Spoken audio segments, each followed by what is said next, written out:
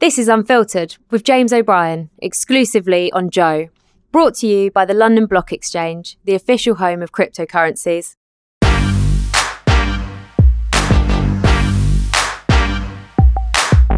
Hello and welcome to the 8th episode of Unfiltered. Crikey, when we started I didn't even know we'd get this far. And it offers me an opportunity for the first time I can remember in ages actually of interviewing another journalist of my own generation, Krishnan Guru-Murthy, now of course of Channel 4 News, but for anybody even close to my age, a face that you'd associate with TV. Actually, I'm not quite sure when he started. A newsround can't have been his first job, so well, that's how we will begin the interview, I think.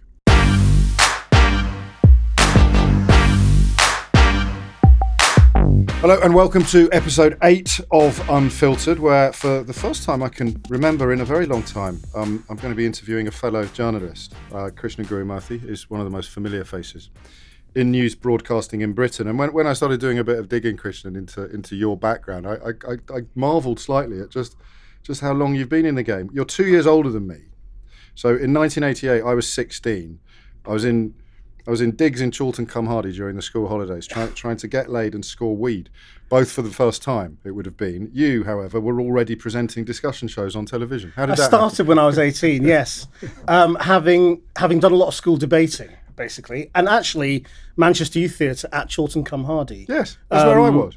And sort of hanging out there. Did you do that? I did that, yes. You must have been there in 87 then. 85, I think. Shut up. I was there, yeah. Are you serious? 15, but that brilliant introduction was about Manchester Youth. That's what I was doing. Really? That's what I was doing in 1988 well, that's what in I was Chorlton. doing in 85. Well, this is going to be an amazing. And the bromance begins. So that gave you a taste for. You had the show-off genes. Yeah, I had a lot of show-off genes, and I was very into politics and drama, and that's what my mum and dad sort of really encouraged, even though they desperately wanted me to be a doctor. Like your dad. Like my dad and like my granddad as well, and I applied to do medicine, but I took a year off, and in my year off I wrote to the BBC and asked for some work experience in BBC Scotland, where I had been a member of an audience in a youth discussion programme called Open to Question, which used to invite sort of 15 and 16-year-olds to grill politicians and public figures. And I've been doing that as a sort of as guest, since about the age of 15, 16, going up every few months to be in the audience. And I was a sort of the lippy one they could rely on.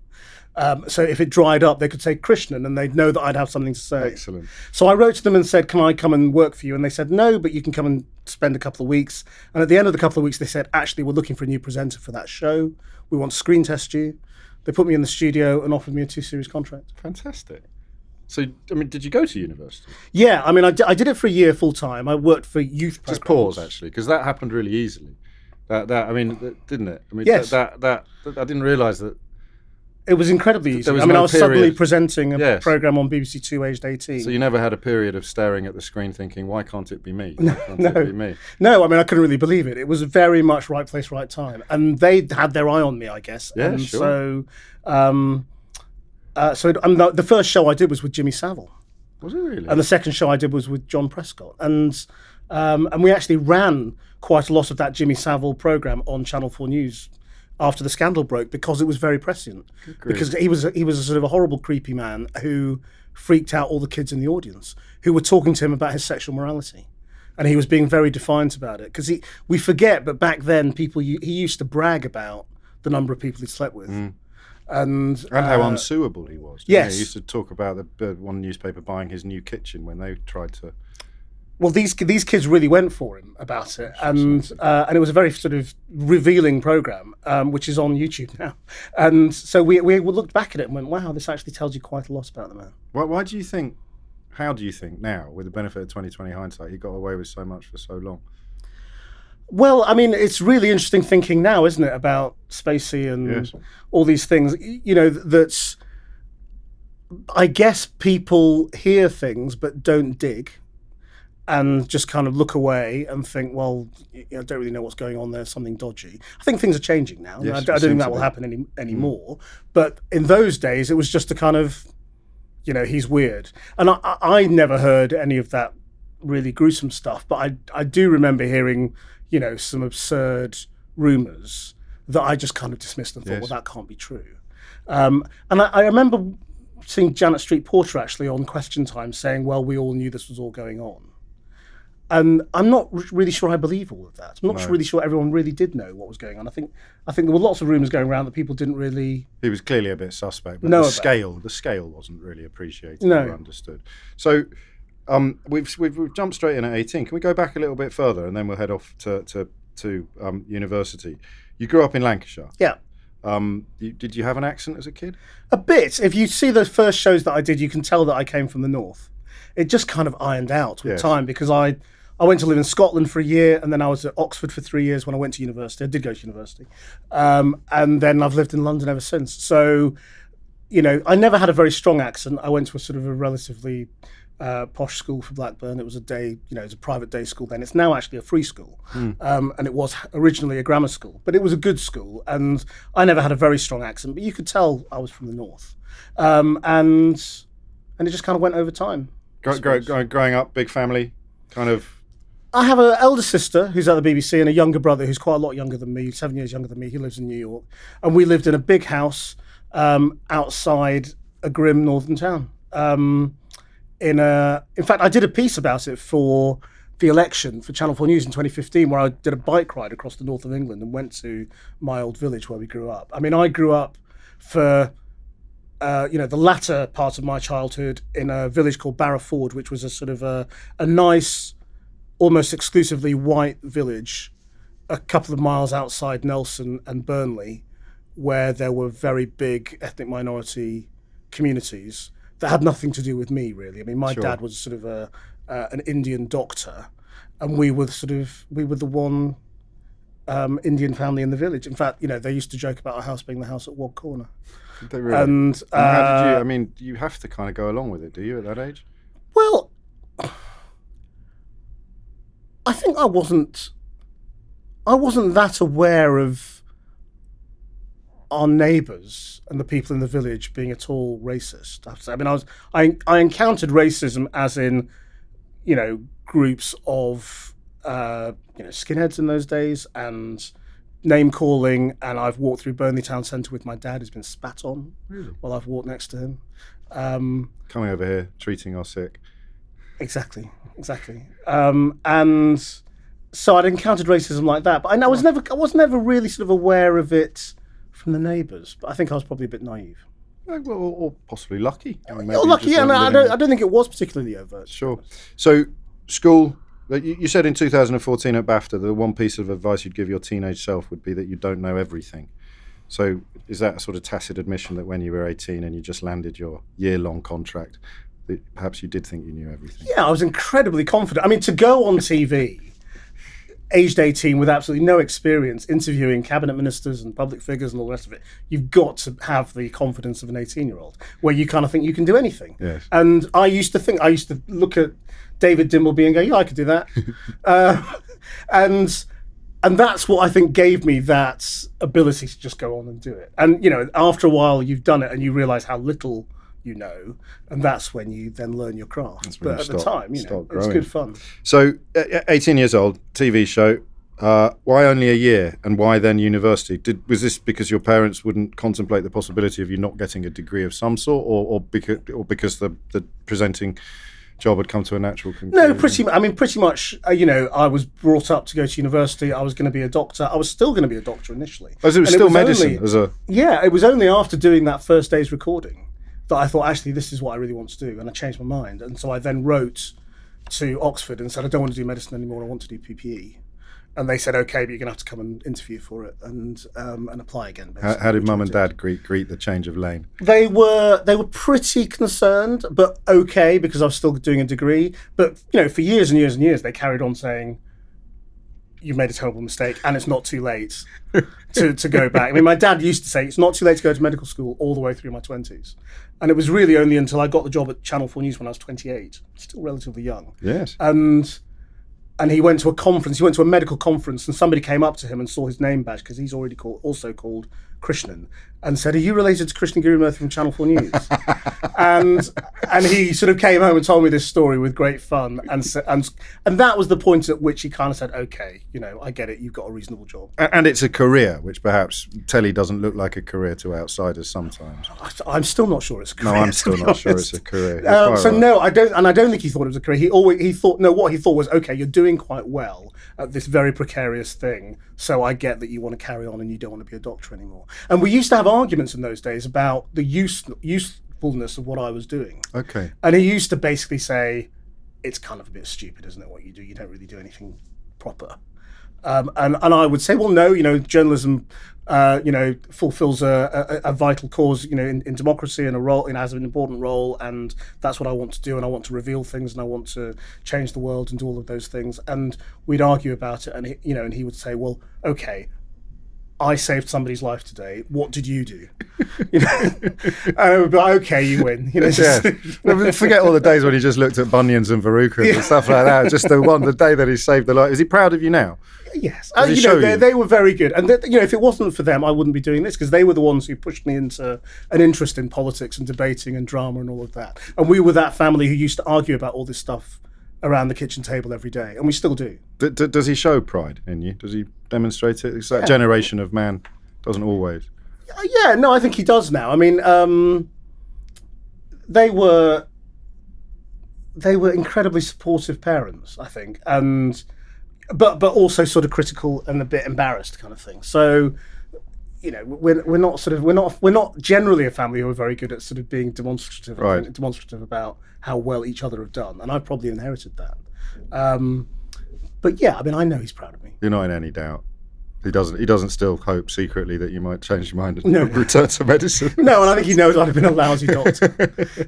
Briefly then, was journalism's gain theatre's loss? Did you have a thespian? Theatre's loss. Did you want to be an actor? Well, there briefly? was a brief moment, when I nearly became an actor. I would have loved to have been an actor, and I would still love to be an actor in many ways. But I was in the Manchester Youth Theatre, then the National Youth Theatre. And when I was 17, I was approached by a casting agent for a movie. What was it? Can you remember? It was called Madame Suzatska. Right. And it was the royal film for 1989, I think. John Schlesinger directing, Twiggy and Dame Peggy Ashcroft starring.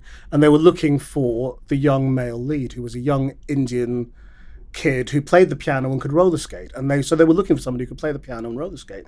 And they contacted Manchester Youth Theatre, and they said, we've got just the kid. Seriously? That'd be Jeff Sykes, was it? Yes, it was actually. And so I ended up going through this audition process, got to the last two, went and met Schlesinger and the musical director, because there was a lot of classical piano in it, and then lost out to a young actor called Naveen Chowdhury, who then went on to do all sorts of things on Channel 4, like Teachers and all that kind of stuff. And so it all fell away. And within, I think, 3 months, I'd got my job on TV. Right. And within about 9 months, I was interviewing Naveen about the movie. How amazing. Yeah. What parts did you play? In the movie? Yeah. Or in... Well, no, in the youth theatre. In the youth theatre, I did the Caucasian Chalk Circle, a Brecht play. And played the Prince Kazbek. So you and had I did the music for that as well. So you had the bug, but not to the degree where nothing else you could have. Oh no! I mean, no, I never pursued it, and I didn't even really think about drama school or anything like that, because I think I came from a family where that wasn't going to happen. Because you could do it normally then. So then, university, you also worked there. I have to say, I should have known more about your early days, but I was being a lot more cliched during this period of my life. You never stopped. You went off to Oxford and started presenting current affairs shows on BBC Two. You did East and Network East. Yeah. So how? I mean, I was working all the way through university. I mean, I basically did 2 days a week during the week. This is just incredible for the BBC. Right. And then PPE, is, I always joke, the only degree you could do while holding down a full-time job. Yes. And so I used to go off and do this show for for 2 days, and then come back and do my degree the rest of the time. And it was a very semi-detached existence, not one I would recommend. So you didn't fully engage in student life. No, I didn't, and I didn't enjoy Oxford as much as I should have done because of that. And I didn't. I didn't engage with all the things. I wanted to go and do student politics and the union and debating and drama and all those things that I had always imagined I would go and do, and I didn't do any of it because I was making TV programs. That I wouldn't change it, because if I hadn't done that, I wouldn't be doing this. But did you feel that? You feel that now? So you felt, if I don't keep this ball in the air, it might not be there when I graduate. Because it's a crazy industry in which everything stops. And the road is littered with people for whom you went, I wonder what happened to him. Yes. And I know lots of people who I worked with in those days. And they were good. Who I now say, I wonder what happened to them. Yeah, because it just didn't, the planets didn't align. Yeah. So 3 years working and studying. Well, I did it 2 years on this Asian programming unit, which was great. And I used to do the odd trip. I used to go to, I covered the Pakistani elections and interviewed the Sri Lankan president, and went to Kashmir in 1989 to cover the insurrection there, and not insurrection, the secessionist movement. And then at the end of my second year, my tutor said, "You've got to stop. You're going to fail your degree. Or we're going to throw you out, so you've got to stop all of this." And so I said, okay, fine. But then about a week later, just before I was starting my third year, I got a call from Newsround, who said, "We'd love you to do Newsround, and you can do it part-time in your vacations, and we won't bother you during term time, and then you can go full-time when you leave." So that's what I started doing. Best of both worlds, then. Yeah, and so, I went to cover the Croatian War in the holidays before my finals, Easter holidays before my finals. Crikey. Newsround being iconic, you were aware of how iconic it was. Oh, very much. I mean, I grew up with John Craven. And that sort of relatively seamlessly slotted into the chair. Seamlessly. Were you the first ethnic minority presenter on children's television, let alone just Newsround? Well, you could say first, main presenter. There were other people. There were people like Terry Badu, yes, who were on Newsround, and there was another one whose name I can't remember now. But yeah, I suppose I was the first person to have the kinds of roles that I got. Before that, doing Open to Question, certainly I was the first 18-year-old, I think, to have a show on BBC Two, and certainly the first Asian 18-year-old. So yeah, but Newsround was a huge responsibility, because you were really filling a big set of shoes in a big institution, and the show was very much bigger than the individuals. And I learned a huge amount there. The whole approach to journalism there was all about not assuming any knowledge, and I've carried that with me ever since. And tried to tell stories in a way that is accessible and that people will understand, even if they don't know all the background to everything. I suppose, silly question to ask at this point. Once you've become a Newsround presenter, you graduated from university. When would you have first applied the word famous to yourself?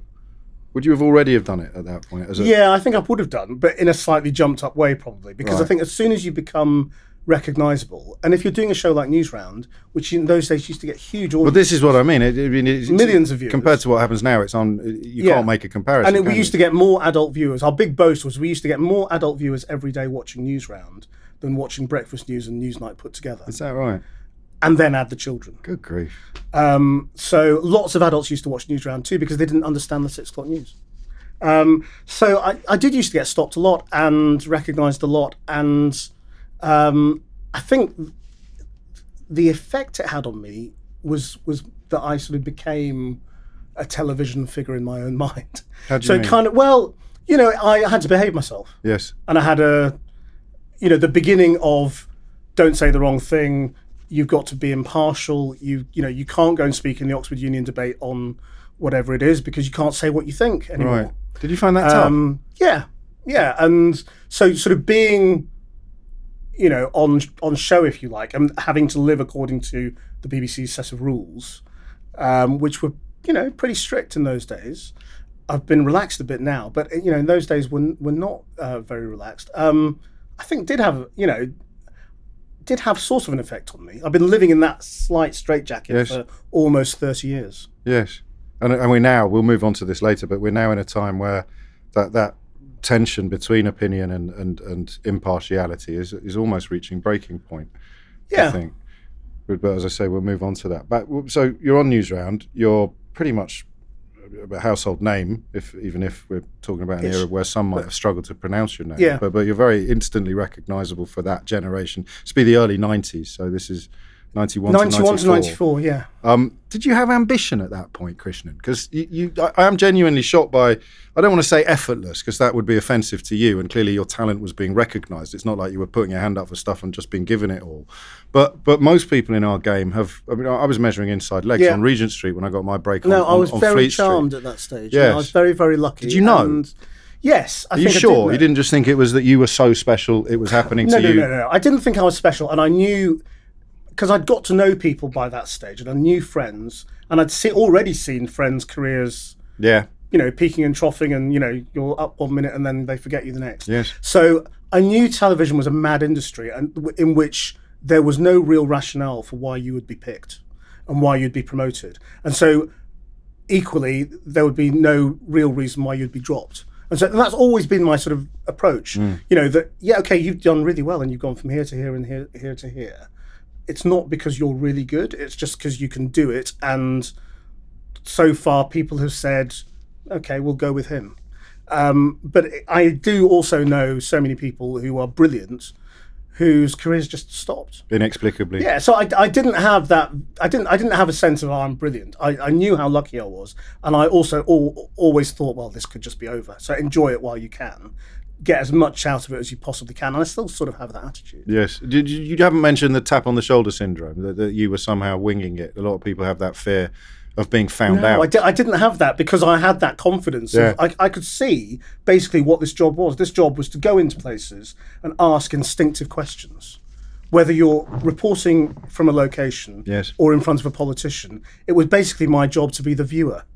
Or to be as many viewers as I possibly could be, and ask a range of questions that they would want answering. And whether that meant talking to refugees in a refugee camp about their lives and telling people at home what was going on, or trying to hold a politician to account, I just kind of thought, well, you've got to do the best you can and be their representative and do it for as long as you can get away with it. Have you had many major setbacks then? Have you had any big, what you'd call a kick in the teeth? No. I mean, there are obviously disappointments along the way, but I mean, of things you might, you might have wanted to do that didn't quite work out, or that or that you weren't promoted in a particular way at a particular time. But no, I mean, I think, to be still doing what I'm doing after 29 years and still getting to talk to people when they'll actually come on Channel 4 News. Yes, we're going to that. About talk to people in power about what they're doing, and to go around the world. I mean, my life has changed quite a lot, I think, because of the lack of accountability now in those amongst those in power. Yes. I'm doing a lot more foreign travel, and I think I'm doing more unreported world documentaries and more travel for the news. And so my life has changed a bit. But I think only for the better, and it's always different. So, So when you came to, did you move directly from Newsround to Channel 4? No, I went from Newsround. I left Newsround after 3 years. Everyone thought I was mad, and I applied for a job as an assistant producer on Newsnight because I wanted to get serious. I didn't want to go down children's TV's route. I had a go at presenting Going Live when Philip Schofield was off doing Joseph, I'd been on Blue Peter as a guest and all those sorts of things. And it was great fun, but I knew it wasn't what I was going to be really good at. Like clothes that don't quite fit. I thought I could probably get away with doing this for a bit, but it's not really me. Whereas when I'm in the news, when I'm on the news desk, this is my comfort zone. Yeah, and what I knew then, what really turned me on was foreign affairs and politics. Okay. And those were the two things that I really wanted to do. And if I wanted to do that, I had to get serious. And so I wanted to go to Newsnight. And I was 24. And this one friend from Newsround, we used to think of ourselves as kids in the BBC. So it wasn't a tap on the shoulder syndrome, but it was, God, we're getting away with this, aren't we? It's like we are the kids having fun in this really big grown-up news empire. And we used to be next door to Newsnight and downstairs, upstairs from the newsroom, and we used to hang out with all these people and go to the BBC bar and talk about news and be on stories with them, but kind of very much thought we were the sort of the naughty kids. Sure. So we didn't think anyone would take us seriously. So I applied for a very lowly job on Newsnight, and they couldn't understand why, because they were saying, well, you're going to halve your salary and you're on TV, and why do you want to come and produce reporters? And I said, well, because I know you're not going to put me on screen on Newsnight today. So I'll come and produce and research and. But you had an produce eye other on a people. prize. And I said my aim is clearly for you to make me a reporter within a fairly short period of time. Right. And within a few months, they started letting me do my own reports. But I had to do that. I had to take that step back to go forwards, and it took about 3 years before they actually made me a reporter. Then I did the launch of the BBC News Channel very briefly. Did that for about 7 months. And that was in the days when literally nobody was watching, but we thought it might be important at some point in time. And then a colleague of mine who used to work with me on Newsnight, who'd gone to take over Channel 4 News, rang me and said, "You really ought to be on TV. So come over to Channel 4 and relaunch Channel 4 News." So that was 1998, and I haven't looked been back. there ever since. Yeah. What would you have described? Well, okay, so in a way, you're doing the job now that you were doing in 1998. It begs a question about ambition. What would your ambition have been in 1998 for where you would hope to have been in 2017? I don't think I really had an ambition for 20 years down the road. I knew that I wanted to do the kind of stuff that Channel 4 News was doing. I guess I thought... What do you mean? Well, just explain to people what the distinction would be between a BBC show. Tough political interviews, news with attitude, making trouble, getting up people's noses, travelling the world, breaking stories. That kind of thing is what I wanted to do, and I suppose I wanted to be, one of the key front people on it, or the key front person on it, on one of those 2 or 3 shows that were doing it, which was Channel 4 News, Newsnight, the Today programme. Yes. That was basically it, and those were so that was my ambition, to do that. To anchor a general election, to do David Dimbleby's job, all those sorts of things. The Question Time job. There are basically sort of 5 really great TV jobs in terrestrial TV, and everybody's chasing them. And that's what I wanted to do then. And those guys are still there now. Yes, of course they are. So that is still point, your ambition, isn't it? But you're no longer a kid. No, exactly. I'm going to be overtaken by grand old else. man of broadcasting. What? Just take you back to that difference between Channel 4 and the BBC. Why couldn't you get up people's noses at the BBC? You could do the foreign travelling, you could do the tough interviews, but there's a different flavour to it. Well, you could. I mean, I think you could at Newsnight, Yes. which is where I was and where you know well, and you could be difficult, but the BBC was such a big organisation. It was such a big bureaucratic beast. There were so many managers and so many layers of managers that every time you tried to do anything really controversial, you knew that there were going to be loads of people going over it. Yes. And filtering things out and saying, I'm not sure about that. It's astonishing how many levels there are, isn't it? Whereas Channel 4 News and places like Sky News are much more streamlined, much smaller, and you can just get things done. And if a bunch of you go, why don't we do this? The chances are you'll get to do it. Yes. So, that there's a joy to that. We don't have the resources of the BBC, and we can't just go wherever we want, whenever we want. We've got a finite amount of money to spend, and that does make a difference. But generally, if you can focus your ambition, you can do what you want to do. And you have. Yeah. What did you mean when you joked about politicians not coming on Channel 4 News, which is fairly self-explanatory, and then you talked about a decline in accountability? Well, I think over the years, it's just become easier for politicians to say no. Why? Because there are so many other ways for them to appear on TV. I mean, it used to be that you had to go and face, Humphreys or whoever it was on the Today programme. You would do Channel 4 News, you'd do Newsnight, and those would be the big duffings up of cabinet ministers on the TV, where people were held to account. And these days, it's very easy for cabinet ministers to just turn out on the news channels, do a 30-second clip, do a doorstep, they call it, where they'll go outside, speak to the camera. It's an arranged doorstep where the journalist isn't really allowed to ask questions. They're not taking questions. They won't even allow people like me to turn up to them. If they ring up and say, we'll do a clip, and we'll often say, okay, we're going to send Krishnan. Yes. And they'll go, oh no, you can't do that. You have to send a producer, because we're not doing a TV. How do we push back then? Well, we can compare notes on that practice. I often, and a lot of us often say we should just stop this pooling system whereby broadcasters agree to just allow politicians to say one thing to one camera and then everybody uses it, and we should stop the giving them platforms only when they want them. I mean, basically, politicians these days get interviewed at election time or referendum or, just big moments, but they will avoid coming on programs like ours for as long as they possibly can. We haven't had an interview with Boris Johnson in our studio since he became Foreign Secretary. Yeah.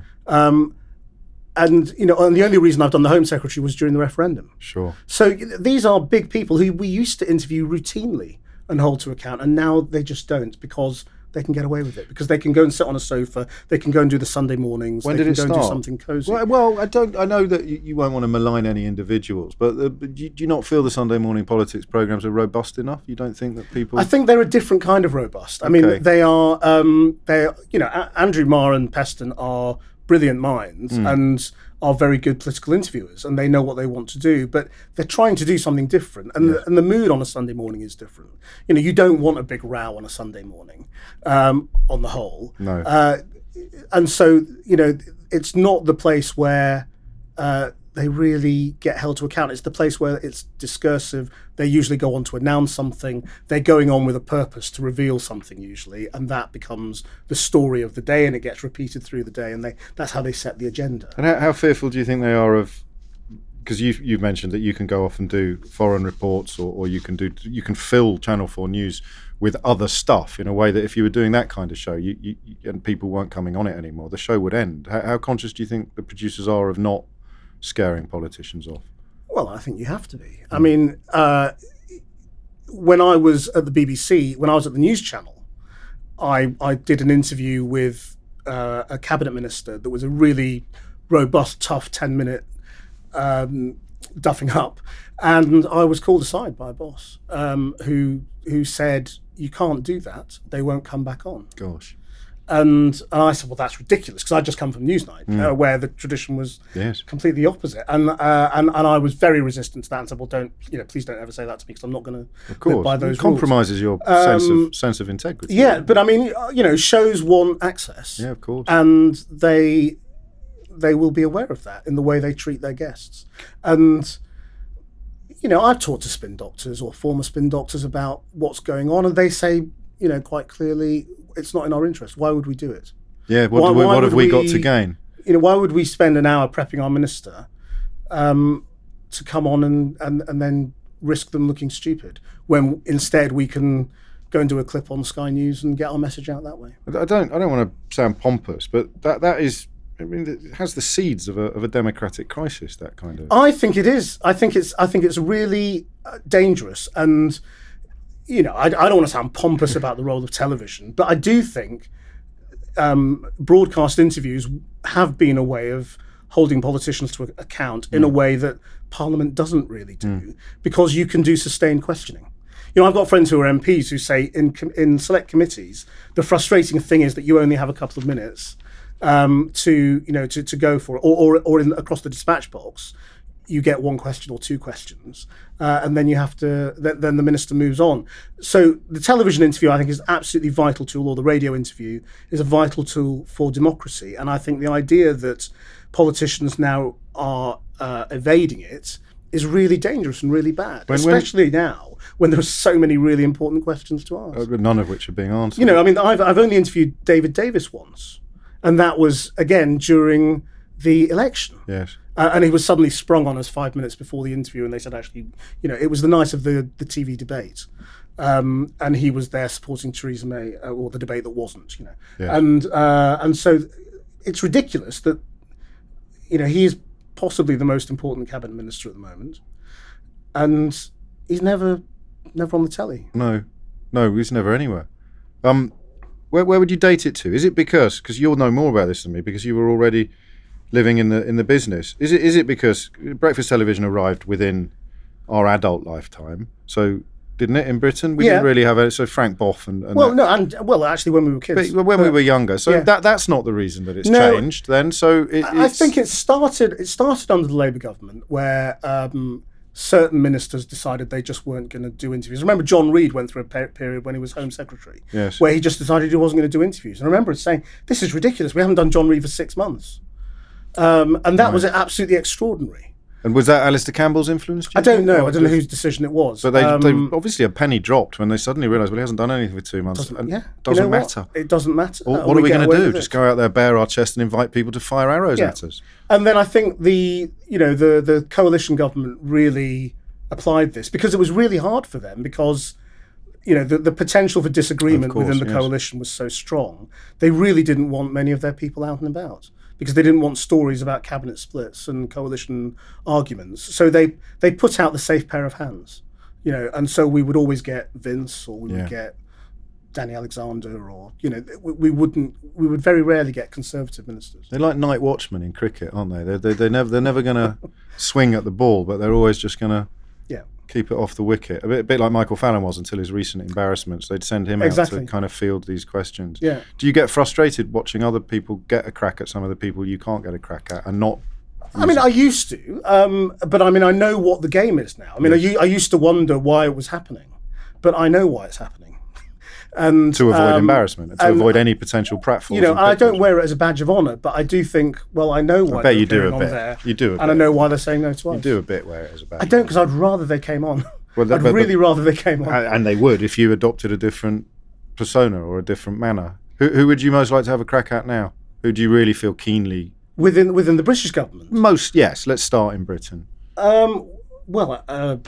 David Davis, Boris Johnson. Yeah, and Gove probably. And Michael Gove to some extent, but Michael Gove is sort of, because he's not in one of the key ministries around Brexit. He's there to talk. He is the night watchman, isn't he? Yes. Do you understand why Brexit happened? Do you understand? Presumably you were surprised by the result. Have you come to any great insights since? Well, I sometimes feel a bit foolish about our surprise the day after, because I remember going back to David Cameron's speech when he said we're Eurosceptics, and he gave his big sort of Eurosceptic speech and let the genie out of the bottle. And I remember saying then, I think I even said it on Channel 4 News, we're on the road to Brexit. Not to Brexit, but we're on the road to leaving the European Union. Because if we have a referendum, the British public will say they want to leave. And I felt very confident about that. And it was only when we got towards the vote that I think we all got carried away with this. It won't happen. Surely it won't happen. So the surprise of the next day, I feel a bit silly about, because I think I shouldn't have felt surprised. As to why it happened, I think the extent of the split in opinion now is a bit clearer. That it's really entrenched, and the split is still there, and I don't think very much has changed in that split. No. And I'm very wary of, what the influence of the media was. Yes. I'm not really sure what there are all sorts of theories about what the influence of the media was in that. I'm not sure what I think of any of them, or whether I believe in any of those sort of theories. Because, if you do talk to people, we talked to people throughout that campaign who told us they wanted to leave, they'd had enough of immigration. We talked to immigrants who'd said they'd had enough of immigration.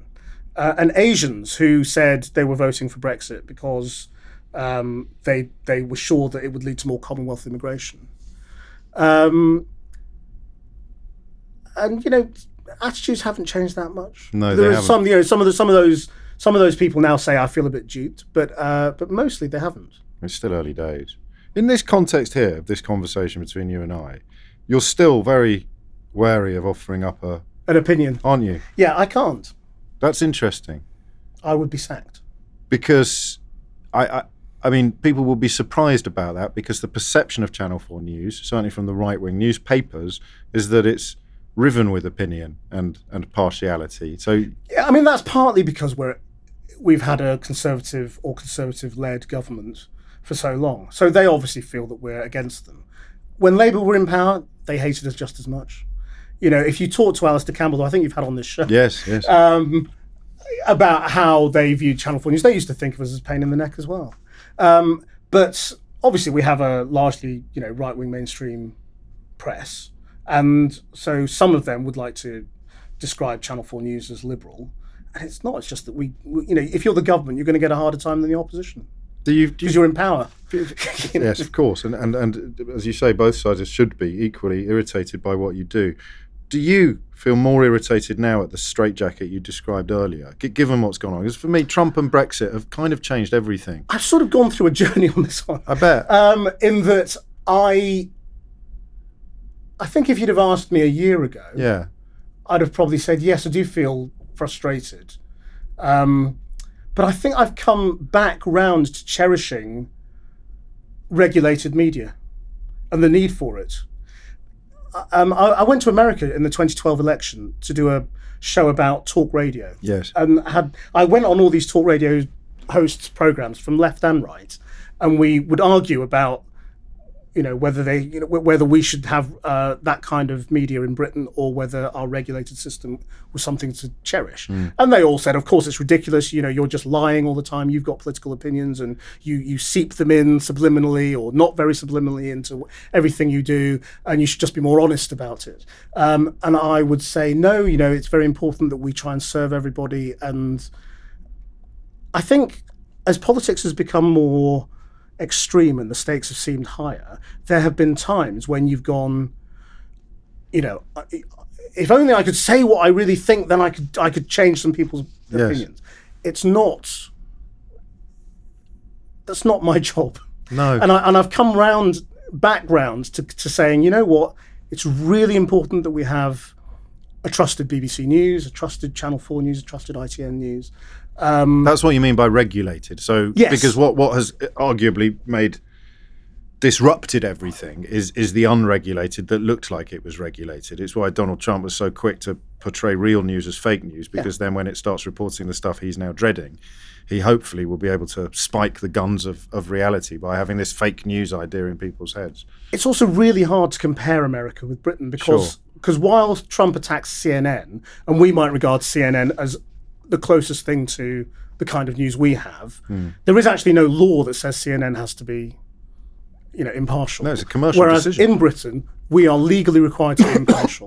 And that's on the TV. And that's a really important thing, because I think if we are losing trust among some people at the edges, both on the right and the left. And I think that's a real problem for us, and we've got to get them back, because there is a value in truth and in fairness that we've got to hold on to. And there is a space for people with opinion, but you've got to also have something that strives to be impartial. Do some programmes strive too hard to be impartial? I always wonder whether if Galileo was alive today, you'd have him with his telescope showing you how the Earth revolves around the sun and not the other way around. Yeah. And then you'd have to bring on Nigel Lawson to explain why actually it is the other way around, and there's a little bit of that. I mean, it's not 6 of one, and half a dozen of the other. But it is on programmes like the ones you've described, not so much Channel 4 News, but certainly on the Today programme and on Newsnight, there is this sense that you have to give, and in the referendum, very much on the economics arguments, you gave equal weight, even though, it was probably 90% to 10% among economists, professional economists. You had to treat them equally. I think what we've got to learn from the last few years is that impartiality doesn't mean equal time for everything. But we haven't learned this yet. And, well, I think we're getting there, but I think it's very hard it's very, very hard for the BBC. Sure. Because it's a huge beast to move. And because objection and complaint is orchestrated. It's done on an industrial scale. It belongs to us all, so everybody has an opinion and everybody has the right to say, no, you can't do that, because I pay for you. But I think we are getting. I think more broadly we are we've understood that on climate change, you don't have to give equal weight to every opinion on race, all these things. There is such a thing as it's duly impartial.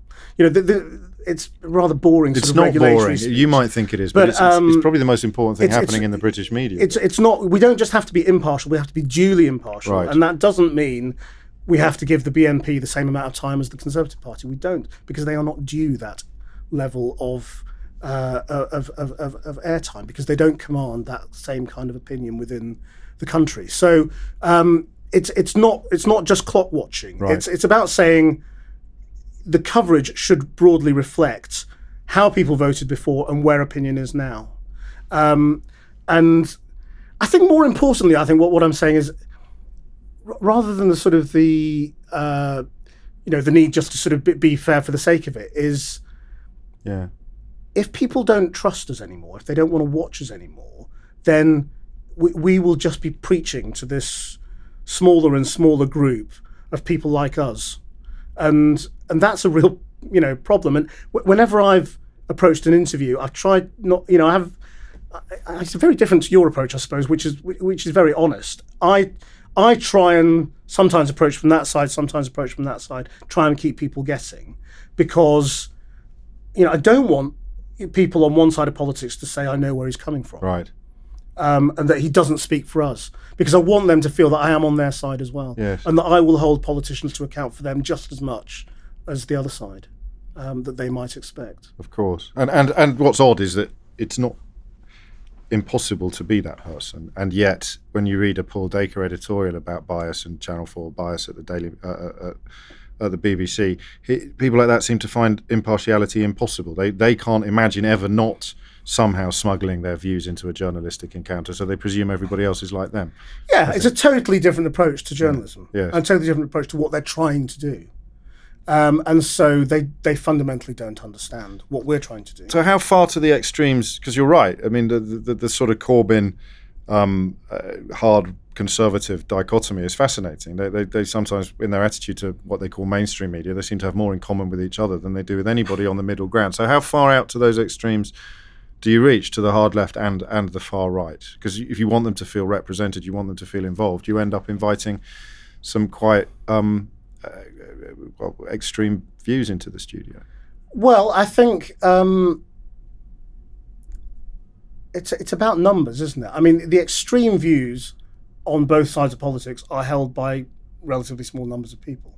But I think what the media probably didn't do very well in the Corbyn phenomenon is understand how many people were really annoyed and felt alienated and felt misrepresented and felt that this sort of mushy middle ground didn't speak for them.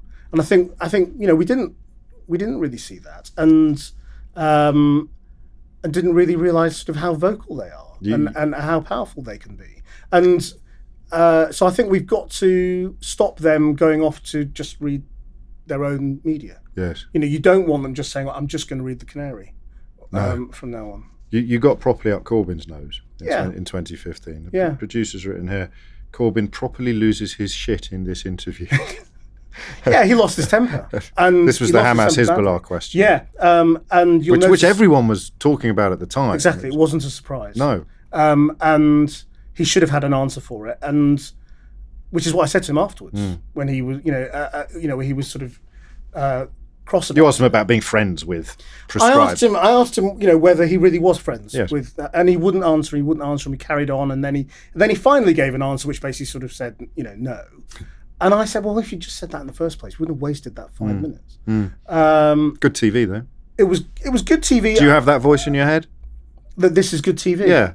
Yeah, of course. Sure. Yes, but it wasn't just good TV. No. I mean, that was the accusation from them. Right. Tabloid journalist, yes. just going for good TV and wants to have a row. But it wasn't about that. It was actually revealing what his whole mindset was. And I think it was quite revealing because he hasn't done it since. He's totally changed his approach to interviews. He's more managed than almost anybody else, but you still hard to get access to him. Have you had him back since then? I had him on for the Labour leadership debate that followed that, but then the Labour Party wouldn't do a leadership debate for the second Labour leadership election on Channel 4 News, and I haven't had a Jeremy Corbyn interview since. Don't know whether he's deliberately avoiding me or not, but he hasn't done me. Hasn't done much, but no. It's again, why would they? They're just sitting tight, watching what happens to the polls, and I think also there's a sort of a certain extent to those people who do them are also aware of the hugely vocal Jeremy Corbyn army. Yes. So I mean, after that interview, I mean, I still get Facebook posts about that interview, and they're an interesting bunch. They're because for me, it was the kind of UKIP contingent that were the most angry historically. But then when you cross the Corbynites, there are comparisons, and they're both going to be offended by this observation because they would both swear blind they're nothing like each other. But the level of personal vitriol, Laura Kunsberg probably has taken more from the Corbyn side than anybody else has. But I'm sure she has. Yeah. It's that's a relatively modern phenomenon. The idea of journalists being fair game for that kind of abuse. Well, the thing I never knew is how many unpleasant people there were. No, thank God for social media. I've always thought that, I mean, when I grew up, I always thought there was a proportion of people who would be racist towards me or would not like me. But I think I find it quite surprising the number of people who are not just unpleasant towards me, but towards other people. Yes, it's almost as a hobby, almost as an act of enjoyment. It's strange, and it's moving from social media slightly into mainstream media, which is evinced when people get attacked for essentially doing their job. And politics. Yes. Are you optimistic about Britain at the moment? I think I am basically optimistic because I think you're quite a cheerful fella, aren't you? Yeah. Well, I basically think people are good. Right. Most people. Yes, of course. And want good things, and and most people want good outcomes. And even most politicians kind of basically want the same thing.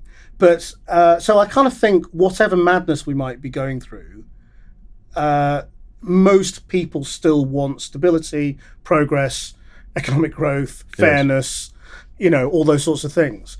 The thing that scares me is that I think we may have lost the ability to deliver some of it. That our politics may have reached a point where it just doesn't really know how to deliver fairness, and that's a real problem going forward. But I don't think that because we've got Trump in America, because we've got all sorts of very vocal, I don't like the word extreme, but hardline movements. Sure. In this country, that's the way everything's heading. We're all heading towards madness, and we'll all be polarized, and we'll all be, you're on one team or another, and then it's all going to lead to the world exploding. I don't think it will, because I think most people just kind of want to get on with life, and have stability and progress and prosperity and be outward looking. So what do you want to get on with? What's next for you? It's a very long time to have been doing the same job, but you're right. Well, but you're right to remind us that actually some of the older people, 20 years older than you, are still in the jobs that they were doing when you started. I don't have a plan. And the great thing about our job is that it is always different. Yes, every day. So you can't be bored of what we do now because the world is crazy and it's fascinating, and you're going from terrorist attacks to wars to Grenfell to politics to Brexit to general elections and implosions of political parties. So I have absolutely no desire to do anything different at the moment. What I've really enjoyed, I think, over the last 5 years is doing more considered stuff every so often. I wouldn't want to do it all the time, but every few months I get to go off and make an unreported world documentary somewhere far away that I would never normally get to. Burma this year, Mexico this year, Yemen last year, to make something important, where I don't need to think about the daily grind of getting the news out or filing or the nonsense of Twitter or any of that. I could just get away for 2 or 3 weeks, make one really important story, bring it back. So I think that's the thing I've really enjoyed doing over the last 5 years. So I'd like to do more of that. Do you think the world wants more of that? Do you sense that we've had this period of very short attention span, which seems to be coming to a natural end now? People seem to want a bit more nourishment. I never really bought the short attention span not? Thing. No, I mean, because the people I know aren't like that. Yes, fair enough. They want to read a long article. They want to watch a proper. So the sort of the 3-minute culture or the 3-second culture, whatever it was always other people, and it's always this sort of patronising attitude towards. Yes, of course it is. These thick people who consume the media that we produce. I don't know who they are. I don't know. My friends aren't like that. But all the poor people making television for people that we are not. They're not very clever. Yes, of course. So I never really bought into that. I think actually, if you look at what's going on YouTube and Facebook now, it's longer videos that people are watching. We're actually making longer versions of our news stories to put on social media now, not shorter versions. We had a... Yes, that's interesting. So we quite often now put together 2 or 3 days coverage into a 20-minute piece and put it on YouTube as a special and say, watch this. This will tell you what happened about, the Manchester bombing or whatever it might be. That is there a fear of another gulf? So you've got the generational gulf that's happening now. Historically, it's a political gulf. People who really, really want to. It's the more you learn, the less you understand, don't you? I think, as a general rule. And yet that appetite to learn is what pushes people into long-form documentaries and into reading proper articles. And yet the more you do that, the less certain you are of your opinions. There's 2 types of people around now. The people who've got really, really certain opinions, who, I mean, at risk of falling into the trap that you've just described, who don't often understand why, but they've found a hook on which to hang their coat and they're never going to take it off because it's too scary to contemplate. And then you've got people who run the risk perhaps of just searching too much for a position to take. Yeah, I mean, you don't want to end up at sea about everything. No. And I think look at Aung San Suu Kyi at the moment. The idea she was a good person, and now she's arguably a war criminal. It's hard to. I mean, well, arguably. Yeah, I mean, is she a war criminal? I think it's a hard one to argue. I mean, I was in Burma this year asking precisely that question. I think in a way that's the trouble. We require her. Yeah. If she's not a saint, to be a war criminal. Yes, of course. Where the truth is, she's a flawed, weak politician who doesn't have the power she wants to do what she wants to do, and probably has some probably has some nationalism in there herself, which taints her view of the Rohingya. Does that make her a war criminal? Well, probably not in the court of law. We want everything to be so clear. We do, don't we? And the world isn't clear. Compartmentalised. No, and the more that long-form journalism is popularised, the less demand there'll be for everything to be clear and binary and simply nailed down. Did you ever fancy politics? Because it's interesting. For me, there's a certain type of character that theatre or drama, journalism and politics were like 3 points of the same triangle. And we know that you had 2 of them. Did you? No, I did. I was I did fancy politics, and basically as soon as I became a journalist, it was like, well, you've chosen that now. Yes. You can't go into politics. And those journalists who did go into politics could never go back. Yes. And politics has become such an unappealing It has, place. hasn't it? Why do you think that is? Well, because I think, oh God, it's really complex that. Because we're near the end, so don't worry. You can have a rest afterwards. I think partly because the public has such a low opinion of politics, partly because the quality of politicians seems to be lower than it was. It does. I think people who can afford to go into politics now are relatively few and far between. So you have this weird squeeze. You have people who are very rich at the top who are going into politics almost just for power or just for fun, and then you have people for whom a political life is a huge ambition and they strive for it and all the rest of it. You've got a lot of people in the middle now who just don't go into politics now, who would have done, perhaps should have done. Yeah, because they don't want their lives to be torn apart and ruined and poured over and accused of being criminals all the time. Yes, and so I think politics is going through a sort of a really bad phase, but hopefully some people. I mean, I've got some friends. I've always had friends who were sort of either thinking about politics or going into politics or whatever. I've got a couple of friends now who are motivated, I think, by the last couple of years, saying, no, I do need to stand up. And I've thought about it from time to time, but I just don't see a tribe. No, fair enough. That I want to be part of. Of course. And while politics is the way it is, how could you have power? There's no point going to politics unless you've got power to change things. And so I've always sort of had that attitude. Unless you're going to actually wield the decisions, then there's no point just going in to just shout. No, you've got a better platform to do that, not to shout an opinion necessarily, but to inform debate and follow where you are now. Let's end away from politics then, because it occurs to me that when people watch this or listen to it, the algorithms will kick in and a couple of your greatest hits might pop up on YouTube and in other places. So why did Robert Downey Jr. call you a syphilitic parasite?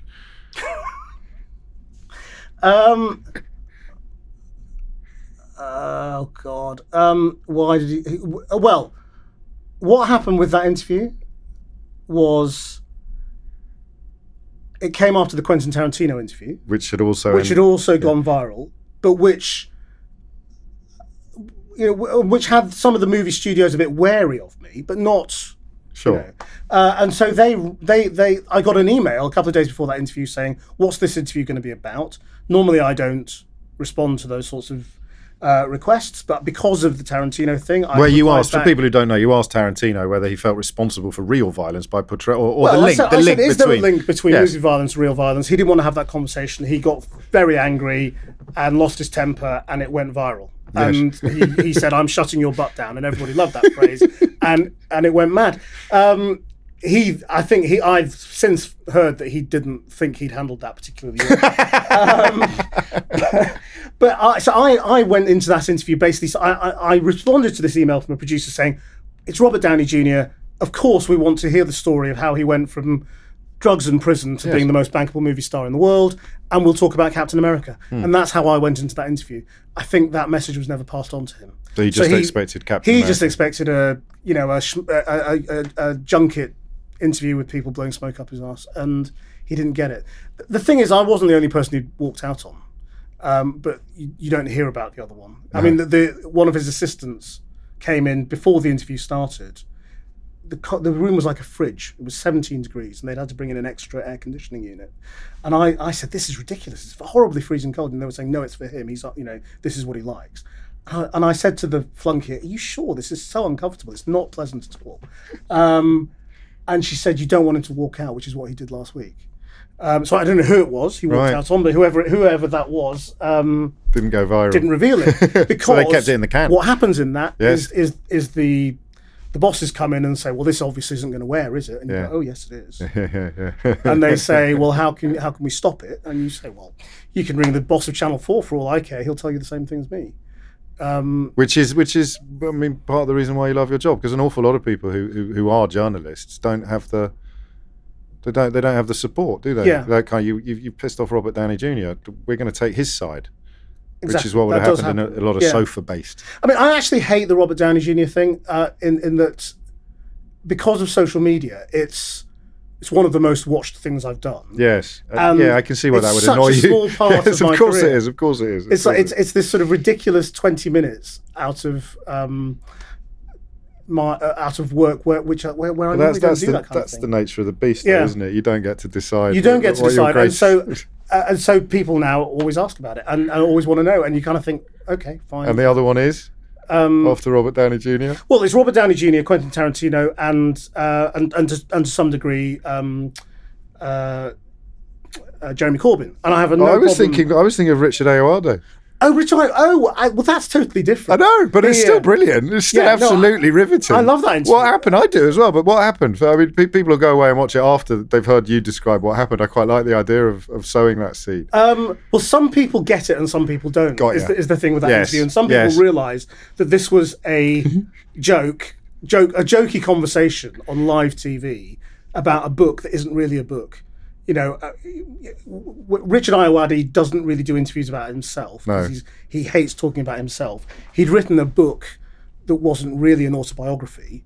And so this was an interview that wasn't really an interview. It was meta. Is the word. It was meta. It was way beyond what we should have done, I suppose.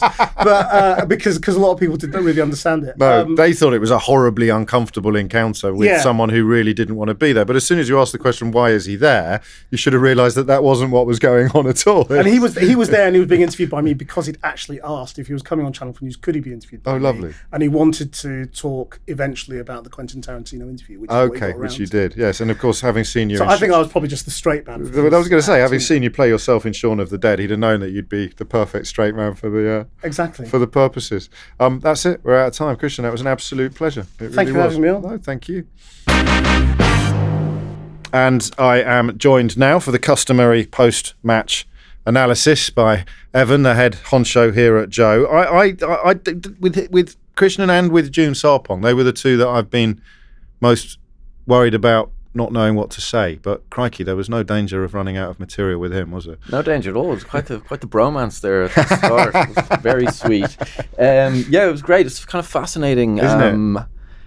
His role, I guess, is as an observer. I think of Britain and the world throughout the last how long his career is. He has, doesn't it? All there's a book there. Actually, we should have ended with that. Shouldn't we? He's got to have a book in him. But it's just an interesting position he holds, where he was very guarded about giving his. I found that fascinating because I've had to make a decision myself with regard to BBC News presenting. I can't do it until the issues that I feel very strongly about have been settled. And I had that conversation with him before he came on air, but I hadn't realised just how seriously he took it. Necessarily so, as he said himself. If I offered a strong opinion now, I'd be fired. Yeah, that was fascinating. I actually was thinking when he said that, I was like, if you couldn't take that, couldn't do that. I couldn't. Not at this point in British history. Hopefully in 5 years' time when everything's calmed down, I can go off and do question time. But can you understand his totally position? Better now than I could before the interview. Yeah. Because he quite rightly sees his role as being the arbiter, rather like the fulcrum on the scales, if you like, rather than being a weight on either side of them. And there's a few people in the game who I really respect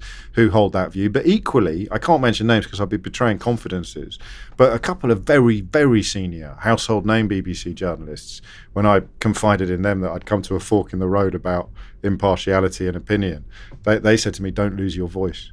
Don't lose your voice. Right. But we'll wait till we get to episode 80 before I reveal who they were. Okay, well, we'll look forward to that. And he's fascinating on I mean, we ended there with Tarantino and Downey Jr. That's brilliant. It was an astonishing exchange. All three of them are worth digging out. But I can see why it pisses him off a bit. The Robert Downey Jr. meltdown is probably the on social media, which is in a sense it's posterity for our kids' generation. That's going to be the thing that. He's the guy. Bigger, Well, no, it was great. Really, I enjoyed it. It was a good listen. Fantastic. Yeah. And he's a really interesting guy, and just talks so eloquently about it and his career.